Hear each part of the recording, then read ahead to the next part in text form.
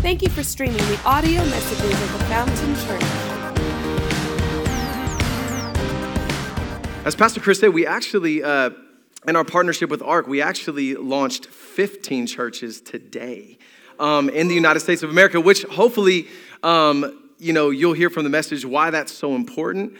And also with a 98% success rate in regards to planting churches. And you're going to see why it's so desperate, why it's such a desperate need that we plant churches right here in America, as well as across the globe.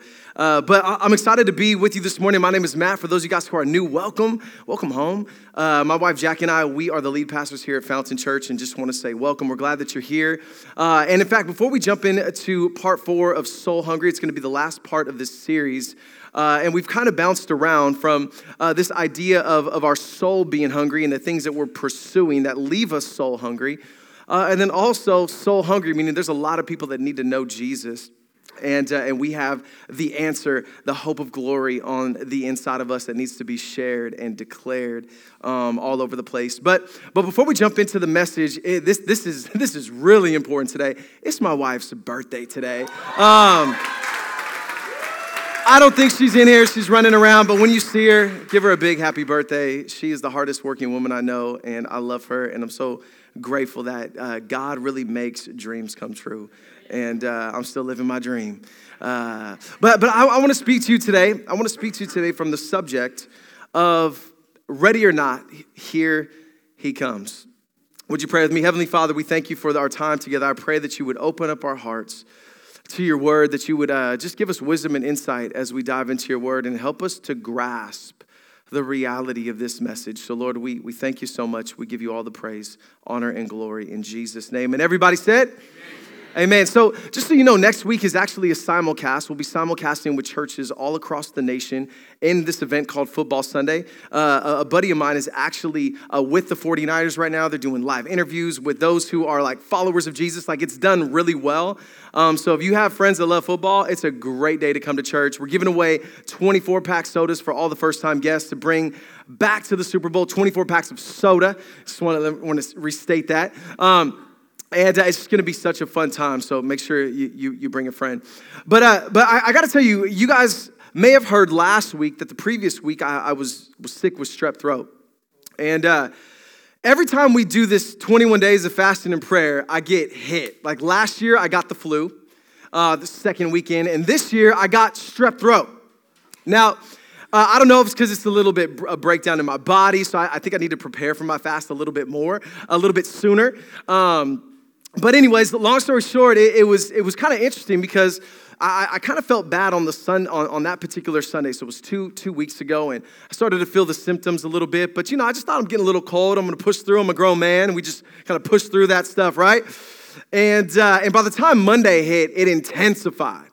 Like Monday, I woke up in the morning and I just knew, oh no, it's over, right? Body aches, fever, throwing up, sore throat, like every symptom was like super intensified. And the greater the symptoms, the greater we rearrange our life, don't we? The greater the signs, the first thing I told Jackie, I said, hey, babe, you need to go get me some Advil because I need to fight this fever. I'm dying here. I'm shaking. I got the chills. And then when you feel nauseous and got a sore throat and all that stuff all at the same time, it's the worst. And so by the third day, right, 3 days in, I'm like, I woke up in the morning and I started to talk like this because my throat was so swollen. And I said, babe, I think I got strep throat. I need to go to the doctor. So went to the doctor, and sure enough, he said, man, all the signs and the symptoms, as I look at your throat, are saying, yep, you got strep throat, buddy. So we took a little swab. Sure enough, had strep throat. So came back, he prescribed me an antibiotic. I told Jackie, clear my schedule this week because I am done. And just that one, just a few signs and symptoms completely rearranged my entire week. Completely changed my life for that week.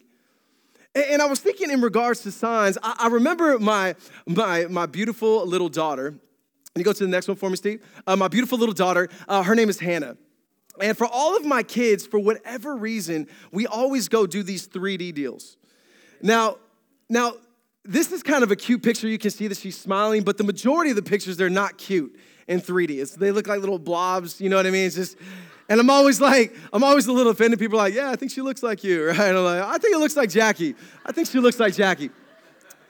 But nevertheless, we did this with all of our kids, and it's such a special time because we get to see what's beneath the surface, right? And this is like this tall tale sign that, man, as we're getting closer, because you have to be a certain amount of time into your pregnancy before you can do the 3D. And in all the signs, all the symptoms are pointing, man, this baby is coming. Ready or not, this baby is about to come. And it's so exciting. There's so much joy. There's so much anticipation. But ready or not, here she comes. And I think most of us are aware that when we see signs and when we see symptoms, many times we respond, but some of us are stubborn in regards to signs and symptoms. Right? Like some of us, like we see signs and symptoms all the time, right? We see, one way or stop or speed limit. And some of us, because of our stubbornness, we just refuse to pay attention to those signs. And so we've gotten this little piece of paper. It's called a ticket. And I'm always so surprised that when we get pulled over, we're like, oh my goodness, what happened? Like, why are you pulling me over? And the cop's like, man, there was like 10 signs. It was 65 and you're going 85. Officer. And then we start lying. I had no idea.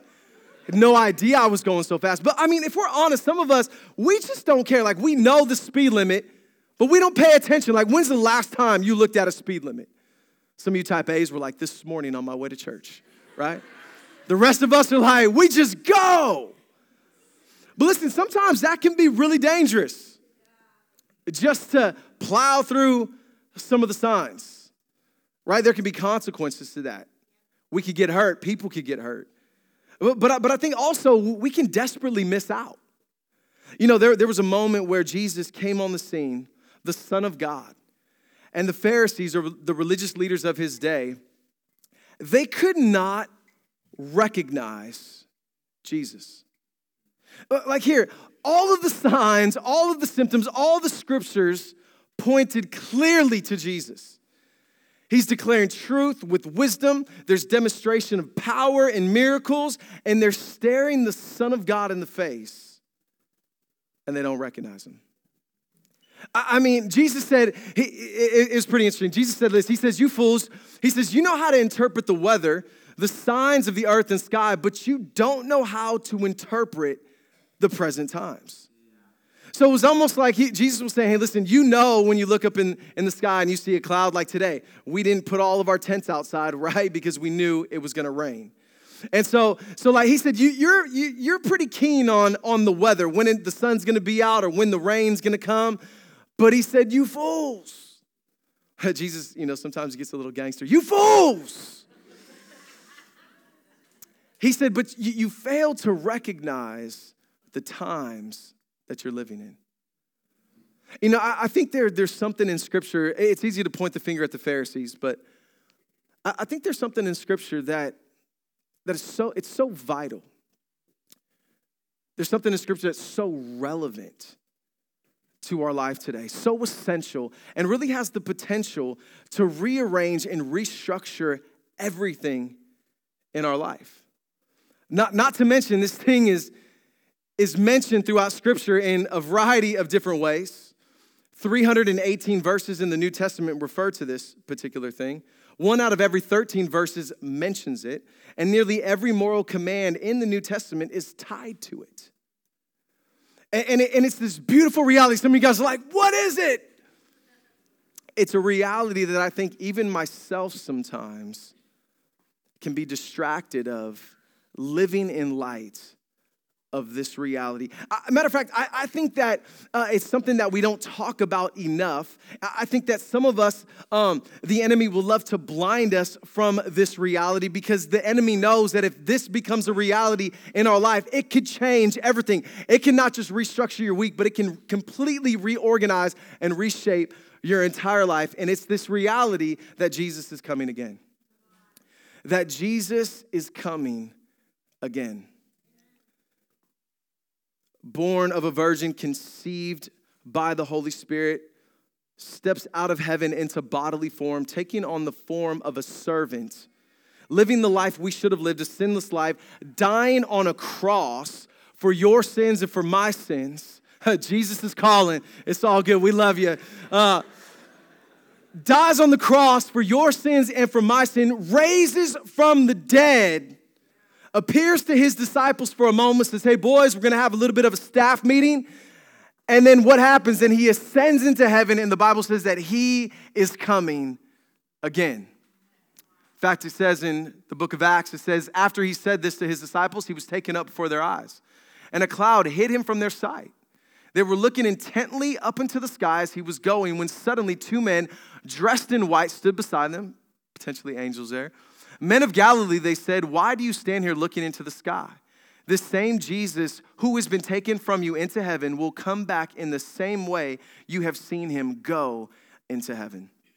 Now, I think this is pretty special and pretty also can be a little bit intense for some people, like, man, this reality that Jesus is coming back. You know, Jesus fulfilled over 300 prophecies that were written about him in the scriptures. You know, just the probability of him fulfilling 48 of those prophecies is as if you filled the state of Texas 2 feet with silver dollars, marked one with a Sharpie, and sent a blind man in to go and receive it. That's the chances of one man fulfilling just 48, the probability, the scientific probability of one man fulfilling just 48, and he fulfilled over 300. And there was just some things that you just can't plan, like where you were born. There's just some prophecies that there's no way that you could just try to hodgepodge or structure around. And so listen, he has a pretty good track record that when he promises something or when something is declared about him, man, God has a really good track record. He's 100% so far. And I'm not just talking about some mythology or just some ancient storytelling. No, I'm talking about some historical realities. Some prophetic words that have come from Old Testament that we've seen manifest throughout history. I'm talking, man, he's really coming back. Now some of us, man, we can palate that. Okay, he's coming back, and there's a lot of debate, when it comes to when he's going to return, and is it going to? Are we going to go up in the rapture? Are we going to be pre-tribulation or post-tribulation or mid-tribulation? I got to talk to you about that a different day because I have a pretty strong stance in one direction. But I got to tell you, we get really concerned about the timing, don't we? It's like we can palate a lot of the reality that Jesus is coming back. Like, okay, yeah, one day he's coming back, but when? Because, if you're like me, like we love to be in control of things and we love to know when things are going to happen. But the beautiful reality is God's like, not a chance. But concerning that day or hour, no one knows. No one knows the time, not even the angels of heaven, nor the Son, but the Father only. And I think God does this on purpose because he knows us. We're like, man, I got 15 more minutes till he comes, so let's continue to battle this out. I'm going to hold on to this attitude I got another 5 minutes before I need to get right with God before he comes. Right? Well, we just take advantage of stuff like that. But the truth of the reality is we get caught up a lot of times with the timing. When will he return? When will he come back? And can I just tell you, it's probably far less about the timing. We know that it's near. We know that it's been over 2,000 years since this reality came into being of Jesus ascending into heaven and will return again. We know that we are approaching that day. And we may not know when, but the Lord did tell us that even though I don't have a date for you, there's going to be some signs. There's going to be some signs in the sun and the moon and the stars and the cosmos. On the earth, the nations will be in anguish and perplexity at the roaring and tossing of the sea. Come on. People will faint from terror, apprehensive of what's coming on the world, for the heavenly bodies will be shaken. Matthew 24 goes on to say that kingdom will rise against kingdom and nation against nation. There'll be wars and rumors of wars, that there'll be earthquakes in various places. And so just talks about all of like creation groaning as we approach that day. Now, again, I'm not saying that Jesus is coming back tomorrow. Nobody knows the time, the date, or the hour. Nobody knows except the Father. But what I'm saying is it's less about, I think, when is Jesus coming and more about what are we doing with our time before he comes. And are we paying attention to some of the signs? I mean, he goes on to say, at that time they will see the Son of Man coming on a cloud with power and great glory.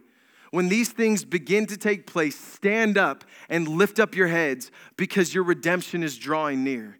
The moment that you and I, as followers of Jesus, will be united with Christ forever. And so he's saying, listen, don't just kind of, live in limbo and just kind of stare up in the sky the whole time. No, that's not what he's saying. But he's saying, live your life as you see the day approaching all the more, as you see some of these signs unfolding, as you see some of these tensions rising, lift up your head. Start to do life with an eternal perspective. Get your eyes fixed on what matters. Get your eyes fixed on the reality of eternity because your redemption is drawing near. It's drawing near. And so I want you to look at just a couple of unique signs in our day. Now, again, I'm not saying that we're here and he's coming tomorrow. I don't know. Could he? Yes. But I don't know. People talk about the imminence of Christ's return. I think it's less about the imminence, and we just have to have more of a reality that it's near. And when things are approaching, when things are drawing near, and whatever that may be in our life, as a car is approaching or drawing near, we're starting to say, hey, are you going to hit me? Are you like, what's going on here? It just starts to get our attention a little bit more. Are you guys tracking with me? There's some signs in the heavenlies. 2 Timothy chapter 3 says that in the last days, in the end times, people will be lovers of themselves, lovers of money, boastful, proud, abusive, disobedient to their parents, ungrateful, unholy, God mockers, having a form of godliness but denying its power. So we see these signs and these symptoms in our day just getting a little bit stronger, getting a little bit more intense. But there's a few that I want to point out in our day that's just kind of unique. I love the way Pastor Chris Hodges words them. And the first one is this, is we have satellite technology. Satellite technology. Now, if you go back 30 years ago, like the government had some of this stuff, but we didn't. And this is really significant because in the book of Revelation, it talks about somebody coming on the scene named, or that will be called the Antichrist. Somebody that is influenced by Satan, being used by Satan. And along with the Antichrist, it speaks about a beast. Many people believe the beast is not necessarily a person, but maybe a particular nation or a particular group or a particular alliance of people that are in cahoots with the Antichrist. And so there's a lot of debate on, who the Antichrist is going to be. I think every president has been labeled the Antichrist, right? Like there's been so much debate on who and when and all of this. So we're not going to get into all of that. But I want us to pay attention to this reality is there's going to be a moment where two witnesses are going to come on the scene as some of these signs intensify. We call it during the time of tribulation. Or all of these signs and these symptoms are coming to a head. They're getting way more intense. Like birth, a woman giving birth, they're just getting more intense. The contractions are becoming less and less spread apart. Everything is hitting really, really hard. It's going to be a devastating time. And during this time, two witnesses are going to arise. Many scholars believe they are Moses and Elisha. And long story short, the Antichrist, along with the beast, is going to put these men to death. And it says for 3.5 days, all peoples and tribes and tongues and nations will view their bodies and will not permit them to be laid in a tomb. Well, 30 years ago, for all people, all nations, and all tribes and tongues to view an event like this wasn't even possible.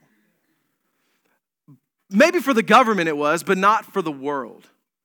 But now we pull out just our little device, our little smartphone, and anything that's streaming for free, we can see it. So there's just technology, some things have increased that make some of these passages that once people used to look at as so far into the future, all of a sudden it's like, hey, I can see that, right? We're just talking about some signs. What about chip technology? It says that the Antichrist required everyone, small and great, rich or poor, free and slave, to be given a mark on the right hand or on their forehead. And no one could buy or sell without that mark, which was either the name of the beast or the number presenting his name. This is where the next verse talks about the number 666, right? And so back in the day, people were like, you're going to get a tattoo on your head or your hand. But now with chip technology, that's how we do all of our financials today. Everything is ran by chip technology. It's getting easier and easier. I mean, some companies have even come out where they put a very subtle chip into their employees just for security purposes, for purchasing. It's here. So what seemed to be so far-fetched a few decades ago now is like, I can see that. You know, you walk into the store, boop. I mean, that's just, you know what I mean? Like, I know it sounds funny, but it's serious.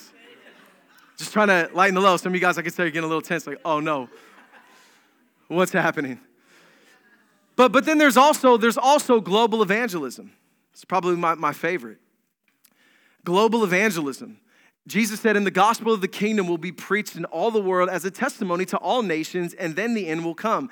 Now, this word all nations, or this word nations, isn't in regards to the 193 geographical regions that we have in the world, but is speaking that the Greek word is ethnos.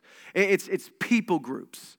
And so we have about 17,000 people groups on the planet, 10,000 of which have already been reached with the gospel. Meaning they have Bibles, they have churches, they have pastors, leaders, etc. But there's about 7,000 people groups left. But what's really interesting is over the last by the time we hit 1970, so since Christ ascended into heaven, the time span, it was about little less than 2,000 years.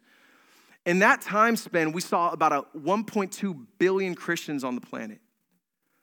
Well, as we fast forward now to 2017, the last stat that was done, there were over 2.6 billion people that are Bible-believing Christians. So we've seen that number more than double in just 47 years than the previous 1,900 and some change.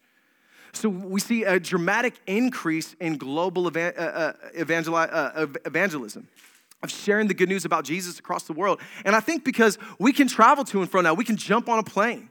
You know, we can reach people through technology, and so you can see how this is just going to continue to expand over and over and over. Now, what's really interesting is that, and the reason why I think it's so important that we're planting churches in the U.S., because the gospel is growing in all of those 193 geographical regions except 20 where it's declining or still unreached. And one of those declining parts of the world is America, where the gospel is declining in the United States of America. And that's why it's so important that we are planting life-giving local churches. Because I'm telling you, listen, exercise your right to vote, pray for your leaders and all that. We need to do that. We need to take on our civil responsibility. But can I just tell you, it's not going to be any of those things that's going to change this planet.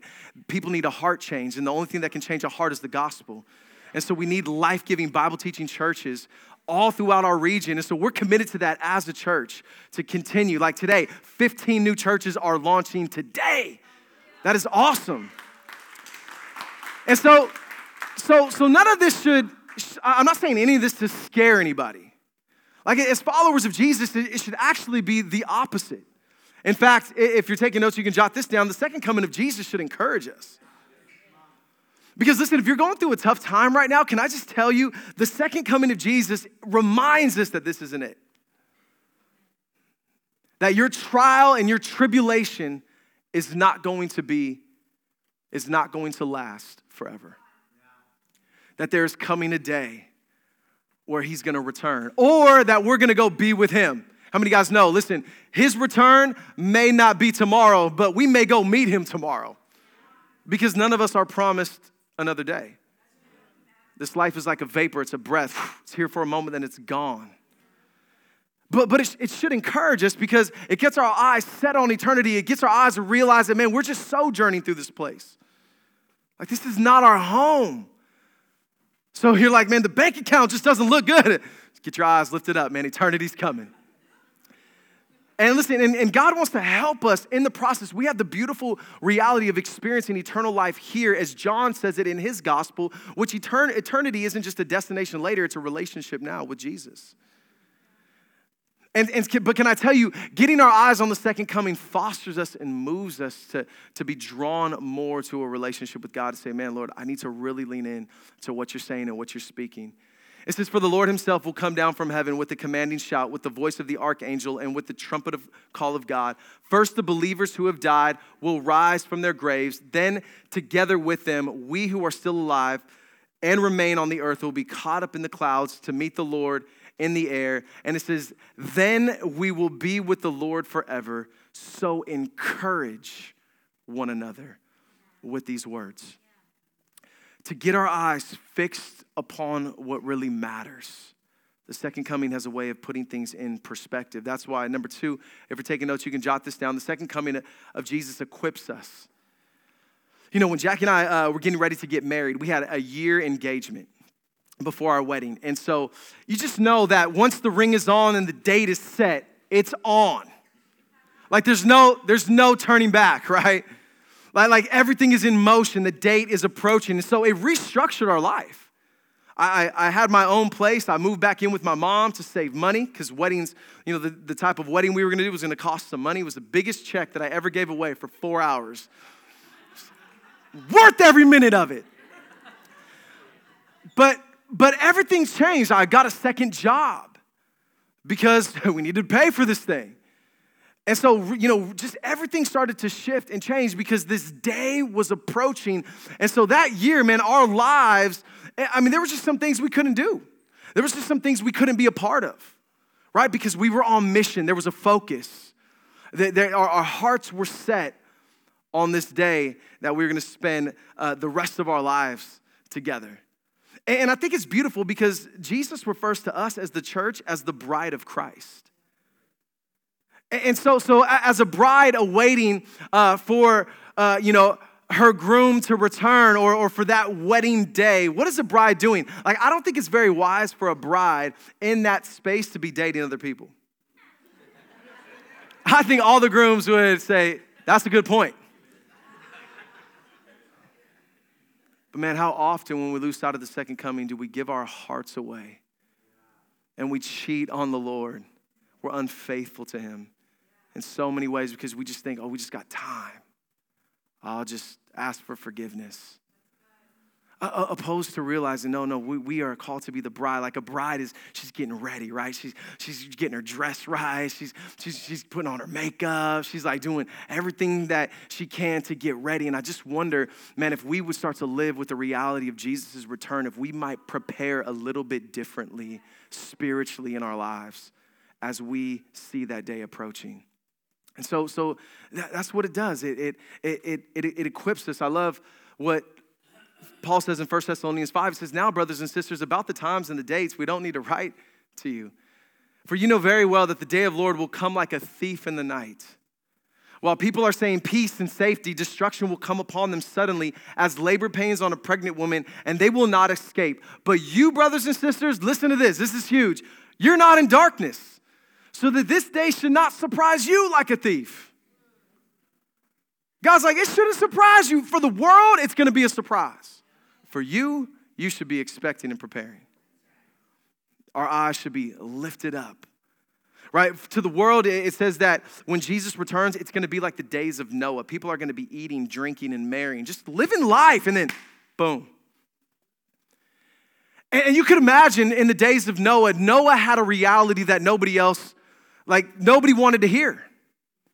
And Noah's like, it's going to rain, y'all. And so what is Noah? Noah is building in the meantime. He's prepping as the world is just eating, drinking, and marrying. Noah's like, man, I'm eating, I'm drinking, but I'm prepping. I'm getting ready because I know that God is a God of his word. And guess what? One day, ordinary day, it started to rain. And everybody's like, what is that? Noah's like, I told you, get in this boat, kids, we're out, right? So can I just tell you, listen, God has called us to build. In the meantime, God has called us to build. So how do we build? The first thing, if you're taking notes, you can jot this down, is we need to fight for focus. As we are living in the days and the times that we're living in, we got to fight for focus. Peter says this in regards to the end times. He says, the end of all things is near. Therefore, be clear-minded and self-controlled so that you can pray. This is really important because you got to understand what Peter is saying is don't get caught up and be driven by your emotion or passions or the lust of the world that will distract you from what's really important is this posture of prayer. See, when there's an eternal perspective in our heart, it purifies our heart. And it postures us to experience the fullness of communion with the Lord. But when there's not a posture of prayer and there's a posture of hurry, there's no space for that. Like there's no space. And anytime the Bible talks about hurry, normally it's not a good thing. Like the wicked are haste to shed blood. Their feet are swift to do evil. The wicked are haste and they miss the way. Proverbs chapter 19 says. And so it's almost like, listen, the enemy would love to keep you distracted, have your mind cluttered, and have you just living a little bit more driven by your pleasures, by your passions, by your emotions, rather than by the Spirit. Because if he can keep you from prayer, guess what? Prayer is one of the greatest antidotes of worry and anxiety. And so what are we seeing in our day today? We don't have space for prayer, and worry is at an all-time high. And anxiety in people's lives. I know sometimes it's chemical, but I'm just saying majority. Sometimes it becomes chemical from all the trauma and stress that we put on our brains. Right? But of course, if he can keep you distracted from what's powerful, then he can render our lives powerless. And so we don't pray, so we're consumed with worry, right? Like some of us, I think it's really important because prayer isn't just like, hey, God, so great to talk to you today. It's been a pleasure. So grateful I sat in church. This is awesome. Like that, prayer is talking to God, but it's so much more than that. It's not trying to get God to hear us. It's about getting heaven into us. It's about God depositing heaven in us. Like in these end times, in the days that we're living in, we need revelation from God. I'm not talking about weird revelation. I'm talking about a greater depth and understanding of the Scripture, a reality where it's penetrating our hearts in such a way that there's life-changing fruit. That happens in a posture of prayer, not in a posture of busyness. Right? Like we need power in the times that we're living in. Like some of just our relationships need a move of God. And we need power demonstrated. Why? Because when we're plagued with so much wounds. We're wrestling through so much junk. We need the power of God in our life. And the enemy's like, man, you don't have time for revelation. You don't have time for the power of God. You don't have time, to get some peace. No, let me just keep you distracted and busy, away from the fullness of fellowship. But if this is going to happen, ladies and gentlemen, if we're going to fight for focus, can I just tell you, we're going to have to simplify our lives as we're living in these days that we're living in. Our lives are so complicated. Jackie and I, we wrestle through this stuff all the time. Like we kind of got on the house gig because, we thought we had this house in Mines Road and then it didn't work. And then we're like, well, maybe we should look somewhere else. And then we're like, man, we're looking, outside because we can only afford stuff and like that's far away. But we're like, man, that just makes our life so much more complicated when we really need to be simplifying in the days and the times that we're living in. Like I want our house to be a house of prayer, not, out of control because we're just, you know what I mean? And I think that's going to be one of the greatest challenges for us.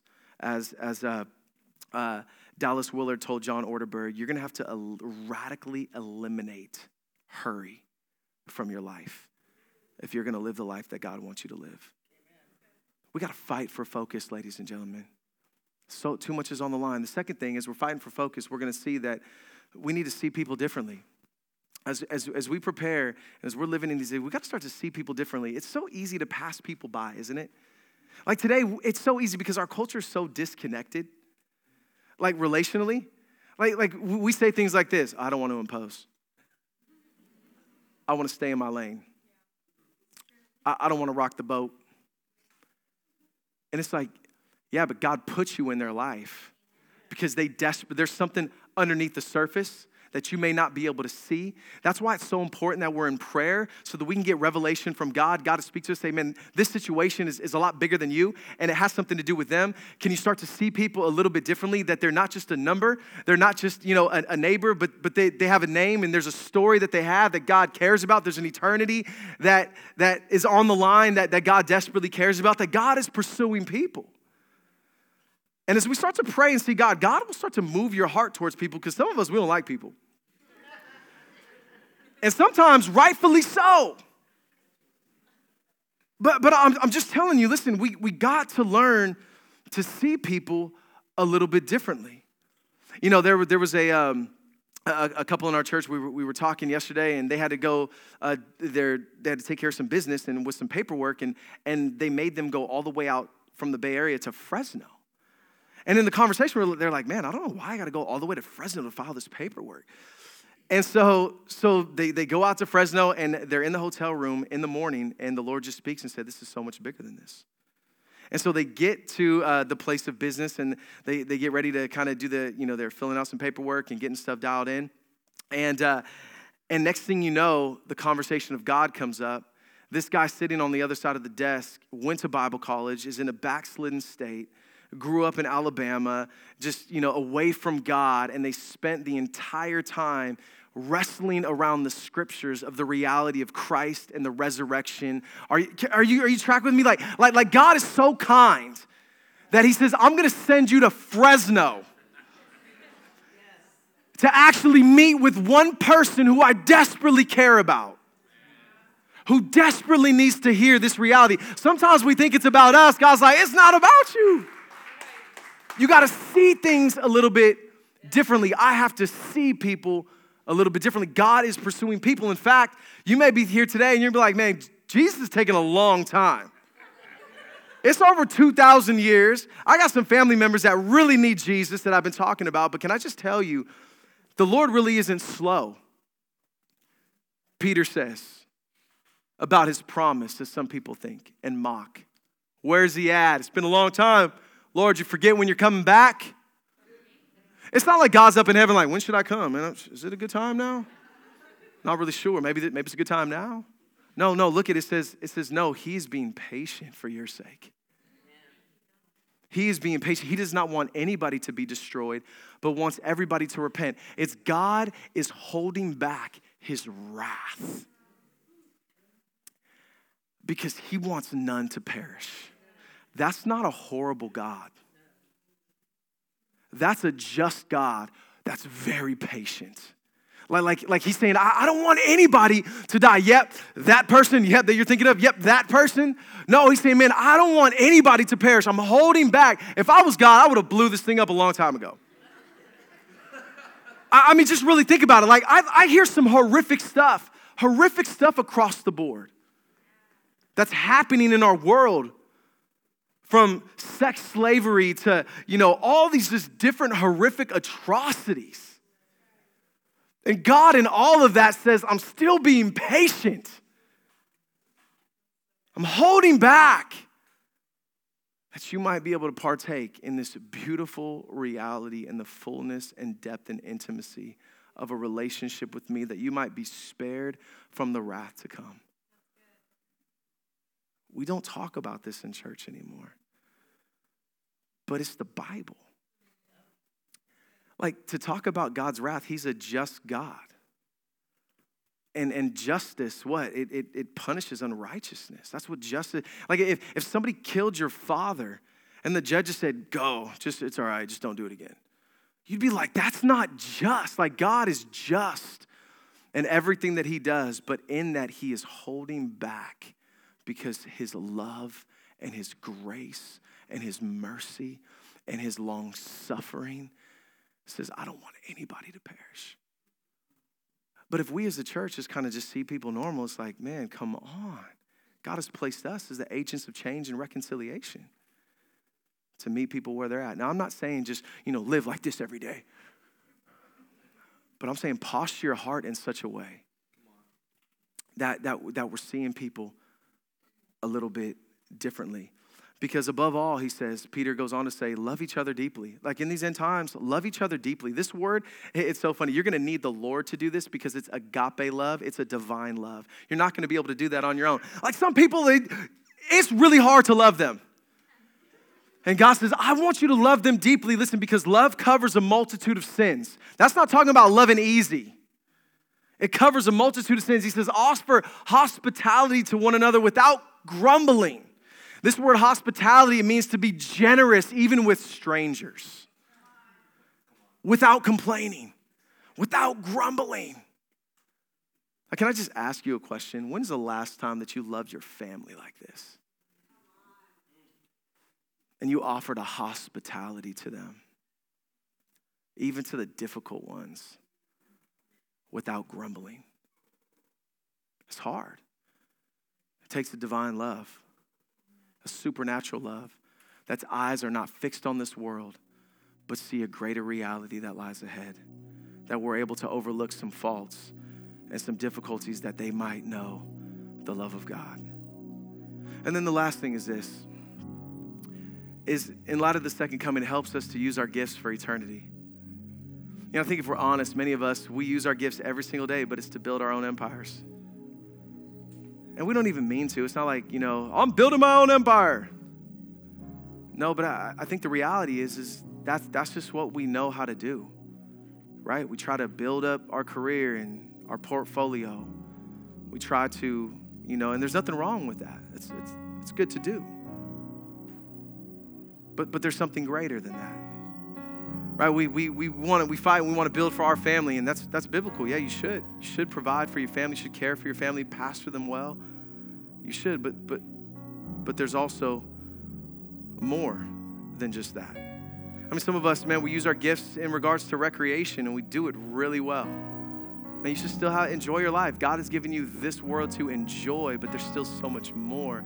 It's meant for us to enjoy and give him glory. Some of us, we use our gifts for different ventures and different things, and that's good, but there's so much more. I think a lot of times if we look at our gifts, we're using them to build for here rather than eternity. And I'm not trying to put a guilt trip on anybody. I do too. And I got to constantly, even as your pastor, keep my heart in check, keep this reality, because I'm it's been 2,000 years. It's so long, you can easily fall into the temptation that we still got a lot of time left. But as I look into this world, ladies and gentlemen, my heart grieves. It breaks. I'm just Lord, let us not be a church that just lives casually. I'm not saying be a fanatic and hit everybody over the head with the Bible, but I'm saying live intentionally with eternity in front of you and the gospel on your lips, that we might reach people. Are you guys tracking with me on that? The scripture says it very clear. It says that each one of you should use whatever gift he has received to serve others. Notice how it doesn't say to serve us. The gifts we've received, faithfully administrating the grace of God, because the gifts that we've been given, they're not because we're awesome. It's the grace of God on our life. Sometimes we think we're awesome, but God's no, it's my grace that's giving you that gift, and it's used to serve others. So if anybody speaks, if you can use your mouth, man, it should be as one who speaks the very words of God, right? Our gifts weren't meant to serve us, but others. The church, our gifts were meant to be used to build up and edify the church, one another, and to reach the world. God says, man, listen, I know it sounds kind of tough, and I know you probably don't want to do that. And so he goes on to say, he says, listen, everyone serves, he should do it with the strength God provides. That God will provide a strength for you to use your gifts outside of your comfort element, outside of your, little space of what you think is possible, your schedule. God will make a way. And believe me, I'm not saying you got to, take this to the extreme. I'm just saying, is your life and your gifts being used to serve others? To not just build something now, but for eternity. He said, why? Because it's for his glory and his power forever and ever. Amen. Spiritual gifts were never used to exalt the person, but to exalt God and lovingly serve one another. And if you're like, man, I don't even know what my gifts are, that's why we do Growth Track. Like, we don't do Growth Track just because it's like a cool thing that we do. And like, I want you to go to another class. I don't want you to go to another class. You don't need another class. But you do need to discover your design and how God made you. Maybe even a little bit more. It might change a conversation at work. It might change, how you operate here at church. You might be illuminated to some realities that you never knew, that God has given you some gifts that you don't even know about. That's why we call it discovery. It's a discovery process. Because this is what I know, is that in Puerto Rico right now, earthquake hit. And it's devastating. And people were just in desperate need. And it's really unfortunate, and I'm sure there's a backstory to it, and I'm not pointing fingers. But the mayor that was over the relief and the aid, I don't know if you heard, but she was recently let go because as all these people are suffering around because they don't have anything, there was a warehouse full of resource right in the heart of the city. And so as I heard this, God speaks in various ways. And I just thought, man, God, let us not be a warehouse in the middle of a city that's full of resource that we just sit on while people all around us are in desperate need. Let's fight for focus. Let's see people differently. And let's use our gifts for eternity.